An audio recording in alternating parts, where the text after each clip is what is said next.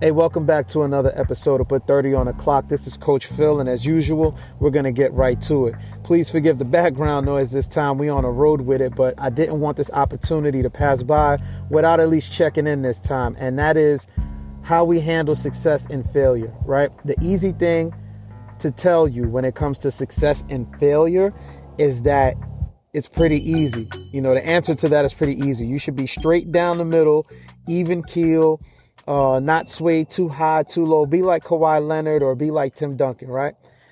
And the issue is that it's not that simple. If it was that simple, everybody would be able to do it. But you've seen people lose their cool at the highest levels. You see people lose their cool at the level you play at. You see people lose their composure, you know, for good, for bad, for all kinds of reasons. You've seen people lose their confidence. You've seen bad body language. You've seen it all. And it's for a reason. It's because we're human. I want you to think about it. Like when you're successful, and I'm not talking about just making a couple of shots or having a good game. I'm talking about when you really put in the time, the blood, the sweat that it really takes to be good at this. And you find yourself dominating your competition. It's very easy for that success to go to your head. You know, when you're dominating everyone around you and you're like, wow, I'm untouchable. Yeah, you might be a big fish in a small pond, but at that moment, you feel like, yo, I'm the biggest fish here. You don't know the pond is that small. You know what I mean? But it becomes very easy to think that you are really more than you are because you're conquering everybody who used to dominate you. The people that used to beat you all the time. Now the tables have turned. These are the same people who were giving you trouble, and now all of a sudden they can't guard you. They can't even game plan for you. They seem helpless when you're on the court. Overcoming this hurdle is like a major personal accomplishment. You might not really know what it means in the grand scheme of things, but it's a major personal accomplishment. And even though it might not seem like a big deal to everybody else, it's a big deal to you because you're the only one who knows what it took to go from being dominated to being the one who's doing the dominating. It's an incredible, euphoric feeling. I know I ain't overselling it. Y'all know, you know what it's like when you can't beat somebody and now they can't do nothing with you. That's exhilaration. You know what I mean? And that's not only for your competition. That's also for your teammates. Don't get it twisted. You know what I'm saying? I know this is a team sport and, you know, 1, 2, 3 team. That's great. Wildcats. That's great. But there's somebody ahead of you. If you was that eighth man, that eighth person off the bench last season, but this season you're starting and you average 19, 7, and 7, that is an incredible leap. It's difficult for a lot of players to remain humble after achieving that level of success, even though it might not be much in the grand scheme of things. But personally, that's a big deal, especially when those who were ahead of you acted so arrogantly when they had the position you now took from them. When you dealing with people who was looking down on you, talking crazy, and now you reverse the roles, you turn the tables on them, naturally it only feels right to do the same thing that everybody else was doing to you. Almost as if it's your right. Like it's your turn to be the jerk. You know what I'm saying? You beat out your competition. You beat out your teammates. You're conquering everybody who stands before you. Your game is doing wonders for your confidence. But if you don't monitor that, if you're not ahead of it, it will give birth to and it will fuel your own arrogance, which usually does players in. There's a thin line between confidence and arrogance. And you've seen some of your favorite players toe that line successfully. And for recent times, I don't want to date this episode, but recently you've seen people toe that line and fall the wrong way. You have to remember that arrogant players are tolerated only because their talent is so overwhelming. People are willing to put up with that arrogance because what they bring to the table is so dope. But for the overwhelming majority of us, that's just not the case. You have to be an extreme standout to be tolerated just because of how good you are. And I want you to think about that real quick. Would you rather be accepted? Would you rather have your teammates want to be around you, your coaches want to be around you, or would you rather be tolerated? And I know that's a question to each person will answer that for themselves, but I'll just give you the answer. I'll just cheat and give you the answer. You really want to be wanted. You do not want to be tolerated. Players that are tolerated, you have people all around you waiting for you to fail. You have teammates waiting for you to fail. You have coaches waiting for you to fail. Everyone's waiting for you to fail so that way they can treat you the way they really want to treat you, right? But if you're accepted, if you're that dope player and you're really that good and they want to be around you, I promise you there's going to be a lot of winning that goes around in that environment, and winning makes everything okay. Sometimes that goes too far, but I just want you to remember, winning makes everything okay. You want to be wanted because that's going to invite the most winning you guys can do.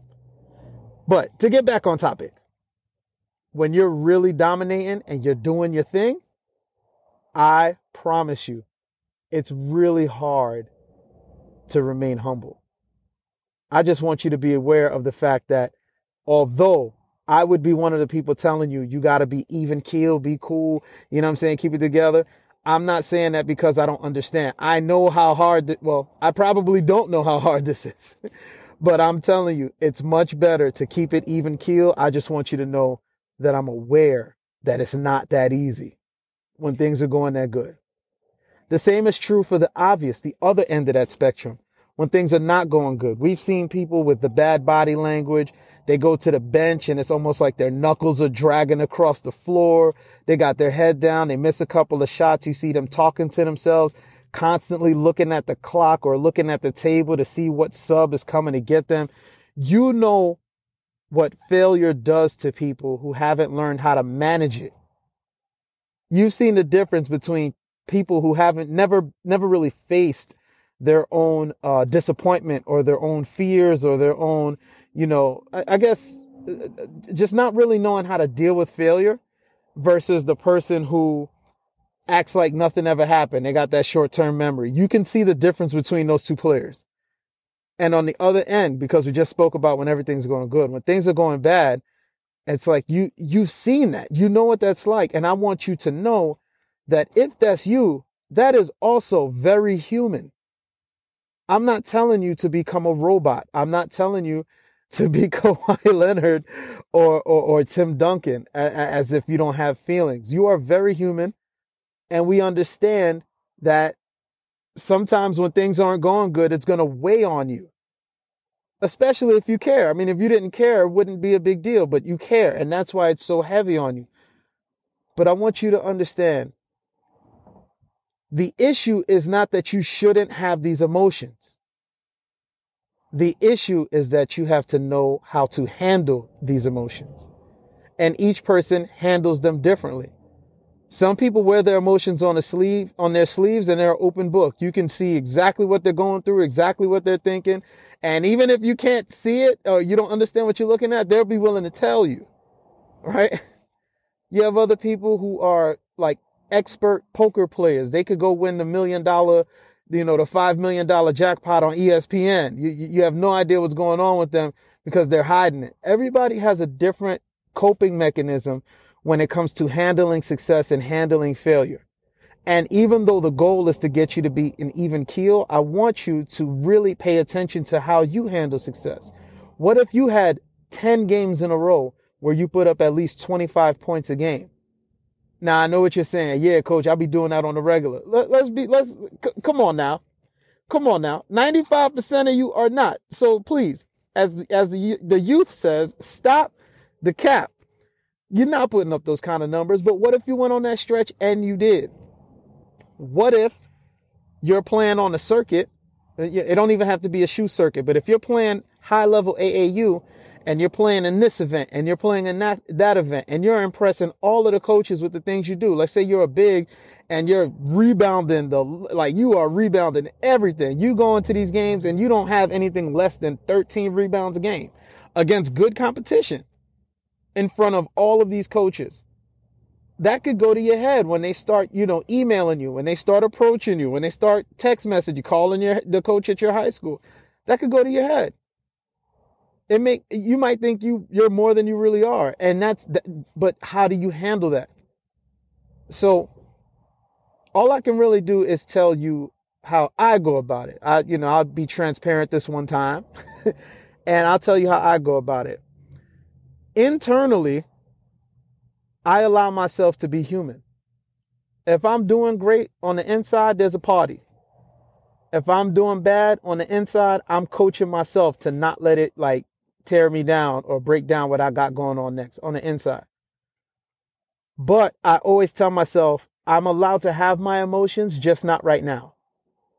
I put myself second, which is weird. It's like I'm almost dividing myself in half. So if I'm playing on the court and I'm not playing well, I will like split myself into two people.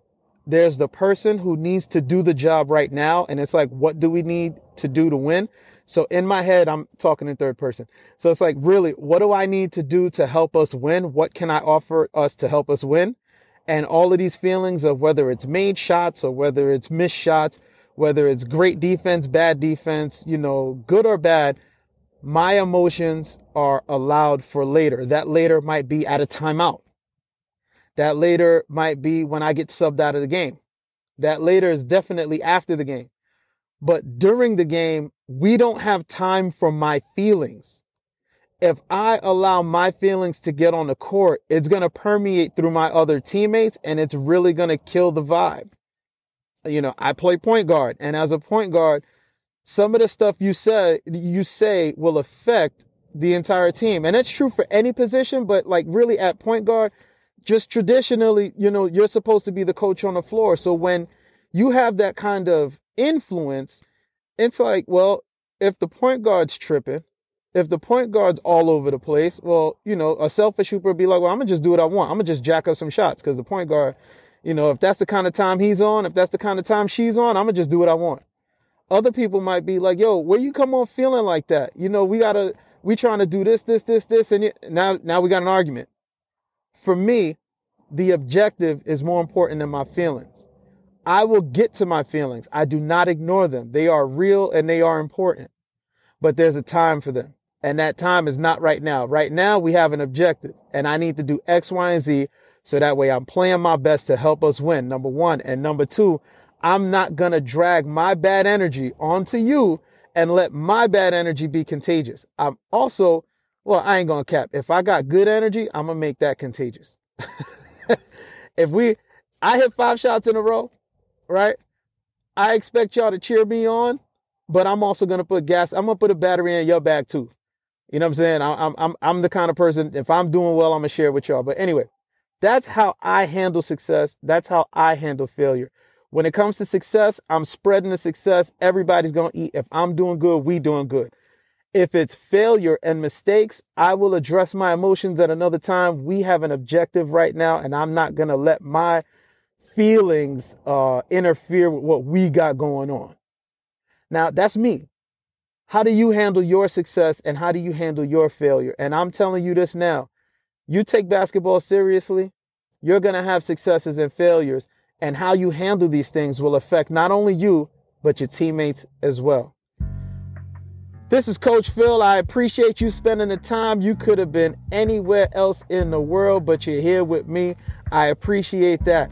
I don't only want you to take this. I want you to share this with somebody you know who needs to learn how to handle when things go good and how they go bad.